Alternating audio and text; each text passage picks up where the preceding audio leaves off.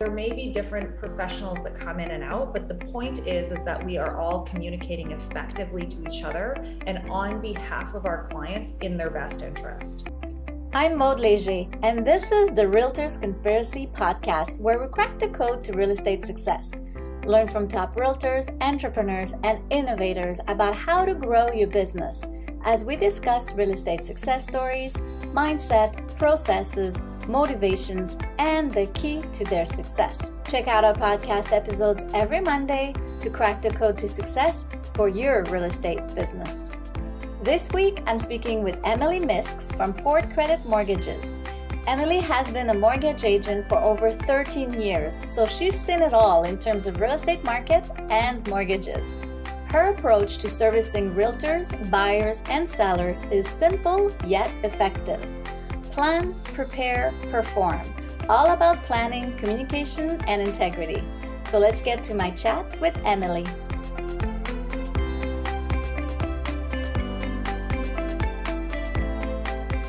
Hi Emily, thanks for joining us on the episode today. Tell us, and let's jump right in, how can realtors stay on top of their game? Hey, thanks so much for having me. It's such a great day to be here. I appreciate the opportunity. So I think for me, whenever I think about my realtor partners and who I, love to work with and get to know the best, is open communication. It's a really simple, concept, but so few can actually get it done properly.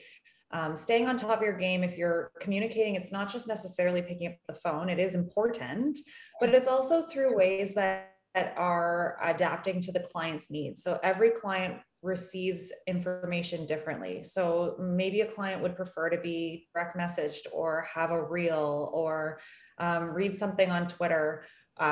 Keeping in touch and making sure that you're communicating effectively and through the means that our clients would really like to receive it is super important for, I think, staying on top of your game. Yeah, I love it. Thank you. How do you support real estate agents? How do you help them out? Yeah, I think the number one thing for me as an agent when I'm supporting my partners, and it's not just realtors, it could be, lawyers, appraisers, or anyone else that's in the industry, maybe financial planners, accountants. When we're talking about our clients and supporting the end game, which is really making sure that what I say is, making clients' dreams come true, which is through home ownership. Nice. We need to be creating partnerships and lasting collaborative approach to finding solutions. So that means if there is a problem, we troubleshoot it as a team. And when I say a team, I mean the buying team of professionals to ensure that our clients are really taken care of. So, never throwing someone under the bus. If there's a mistake that's had, whether it's the real estate agent, the listing, the buying, the mortgage broker, or the real estate lawyer, what we're doing is as a team taking accountability and solutioning for our clients. So I think that result is you're always putting your best foot forward and you're taking care and accountability for our clients. That's the best thing that I can say that I do for my realtors. So if there is something that goes wrong, and we do know that these things do happen, I'm not saying so-and-so dropped the ball. I'm saying, let's work together to find a solution, and really packaging up that purchase and that sale process to make it streamlined and really smooth for an exceptional client experience. Yeah, I love it. It's all about the clients and how to service them. Tell us about the buying team you referred to. Who is on your team, like in terms of accountability and qualities? What do you have? Yeah, so inside of our own office here at Port Credit Mortgages, I do have myself. My husband actually works for our company as well, paired with an underwriter and admin. So we are a small team, but we're super effective. And then what I refer to as the buying team is something that I came up with a long time ago when I was presenting a first-time home buyer seminar, I don't know, maybe 4 or 5 years ago. And it really comes down to, again, it sounds so simple and maybe I'm repeating myself, but communication. And so it could be anyone, you could insert any realtor, any lawyer, any mortgage broker, but the buying team are those professionals that handhold our clients so that there are no gaps in the process and the client journey is so streamlined and clear that when they come in, it's almost like they're sitting on a train. They get in on the train and they make it to their destination, which is their dream home. And it's our job as the buying team to conduct that train and get it into the station or to their end destination perfectly. So the buying team might change if it's a sale versus a purchase, or if it is an investment property, because perhaps there would be an accountant involved. There may be different professionals that come in and out, but the point is that we are all communicating effectively to each other and on behalf of our clients in their best interest. That's what I consider the buying team. And again, it's not, I only work with this realtor, I only work with this lawyer. Those parties might interchange based on the client's fit and their comfortability or comfort and or their selection. However, the experience and the communication that goes into that, parties of that buying team is the same. I love how it's fitting for the client situation or the client, and that you customize your solution for that. That's really cool. Absolutely. How can realtors that are partnering with you, how can they leverage the partnership working with you to win more listings? Yeah, I think the biggest thing I always come down to, if you have me on social media, it's at Port Credit Mortgages. I almost sometimes feel like a broken record, and it really comes down to the pre-approval. Pre-approval is the simplest thing ever. It's just a simple 5 to 7 minute application, almost easier than filling out a credit card, or the same, if you will, but so often missed. And there's two things to consider with a pre-approval. One is doing it, period. Some clients will think, oh, no, it's fine, I'll do it later. No, we should be doing it now.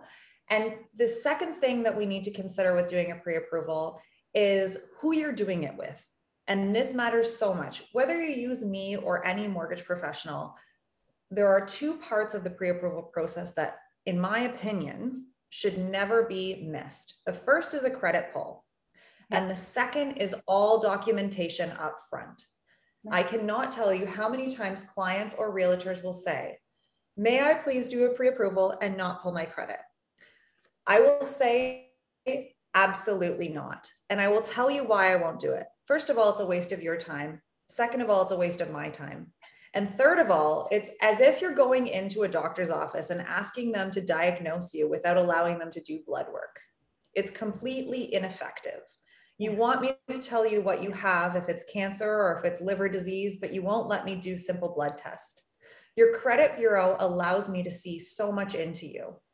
Maybe it's a scary idea because I will see everything, but it will give me a very clear indication as to where you land as a buyer. And I will be able to diagnose and set you up with a prognosis, just as a doctor would, and put you on a straight health kick right into home ownership. Nice. So it's a super great way to understand where you are. The second part of that would be your documentation up front. And I say that because it's the same thing as a credit pull. It's the same understanding or logic. And that is that if we are able to see your documents, with it, whether that be your tax returns or your bank statements, whatever it is that I need to be able to give you a great understanding, a lot of times clients will say, I make $60,000 a year, but they actually get a bonus, and that bonus may or may not have been included. I can then use that to qualify you for more. On the other side, you may be self-employed and you think you make $100,000, but you actually write off 50 grand in expenses. So what you're actually reporting is $50,000. That pre-approval may have been approved with the 100,000, not knowing that those were actually expensed. So when I see the documents, I physically go through them and I adjudicate the deal based on those documents. So when you get a firm, or you get I shouldn't say firm, but if you'll get a pre-approval from me that is quite strong because it's been underwritten. Whereas other institutions or people that are doing this may just say, oh, you've entered in this number, here's your instant pre-approval, go and buy a house. That's not going to win you the deal. And if it does win you the deal, you may not actually be able to follow through with the financing afterwards. In the end. So exactly.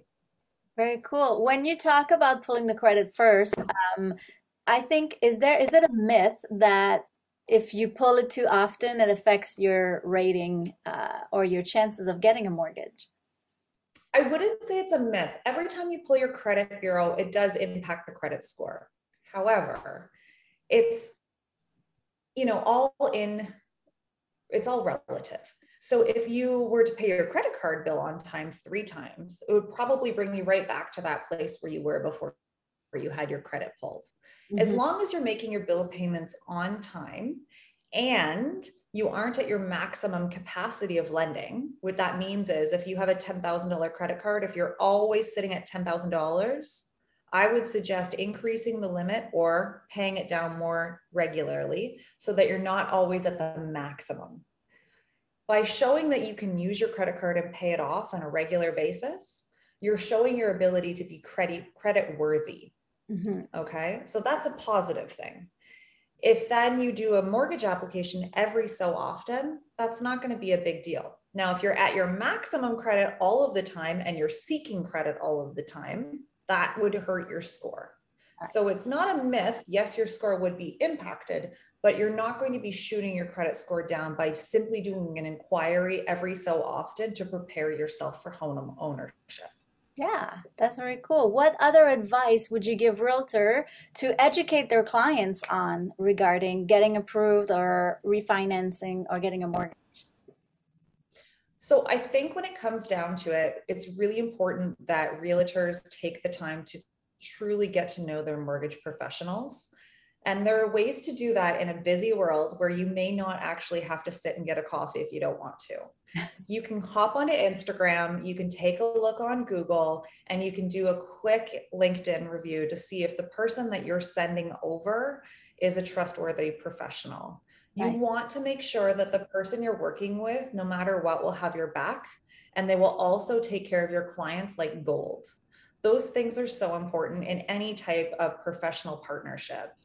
Nice. Very cool. What are most recurring questions you get from realtors? Probably if the client can go in firm. That's probably my number one question. And I'll always say that condition of financing is up to the client. It's not up to me because they are lender conditions and I am not lending out my personal income. So I cannot guarantee, unless a client is buying cash for a home, they really should in the world have a condition of financing. Obviously that's not realistic today's market, but it's not something I can tell them with, 100% certainty. Now we can do a really great understanding with the pre-approval. But of course, the condition of financing is also conditional on the property, which has to come in at the appraised value, right? So we don't actually have that complete as of yet at that time. That's probably my number one question. And then, other questions would probably come into play would be what is the client's maximum, top amount that they can purchase for? Those would probably be the two most popular questions that I get. If they've been pre-approved for an amount, is there room to ask for more? Like there's a maximum? What's the range usually, how far they can go? Yeah, I would say two things come into play, which are, often I've forgotten or maybe not considered. One is towards the year end, we can use 2021's income, which is often very attractive for clients. They haven't finished their taxes yet for 2021, but we can very clearly see now, before waiting till the T4 comes out, what they're going to make this year based on the fact that we're in November. So that's one thing that's a super helpful tool to leverage. The next thing is, looking into getting actual listings. So we have to use a hypothetical number on the property taxes and the heat. So if you are in a position where you are tight on ratios and you're not sure, by sending the copy of the listing up front before offer time to the broker, you can actually get them to enter in the heating as well as the square footage to dictate the property taxes. And that will really help clients see what their exact TDS and GDS are. So those are the ratios we use to qualify.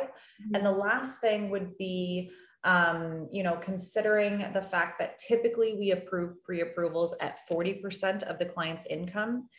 Oftentimes, not always, and I don't want to put this out there as, as a fact, it's always allowed. But oftentimes we can go to 44% once it's what we call a live deal. So there is some buffering options there that we can use.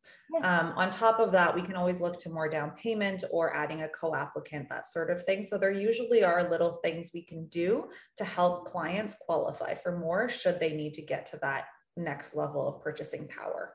Yeah, that's amazing. I think you can really help educate real estate agents on how to educate their own clients. Absolutely. I think the biggest thing to consider when you're in the buying process and you're working with financing or professionals who offer financing is to consider the planning aspect as much as possible. I've built my business on plan, prepare, and then perform, which are my 3 Ps. It's so simple, but if we do the planning and we prepare up front, by the time it's offer time to purchase, we can perform very effectively based on the groundwork we've done leading up to that date. Nice. Very cool. I can see how your process and your business would really help smooth the transaction, smooth the process and the stress from the realtor side to the buyer side and the sellers too.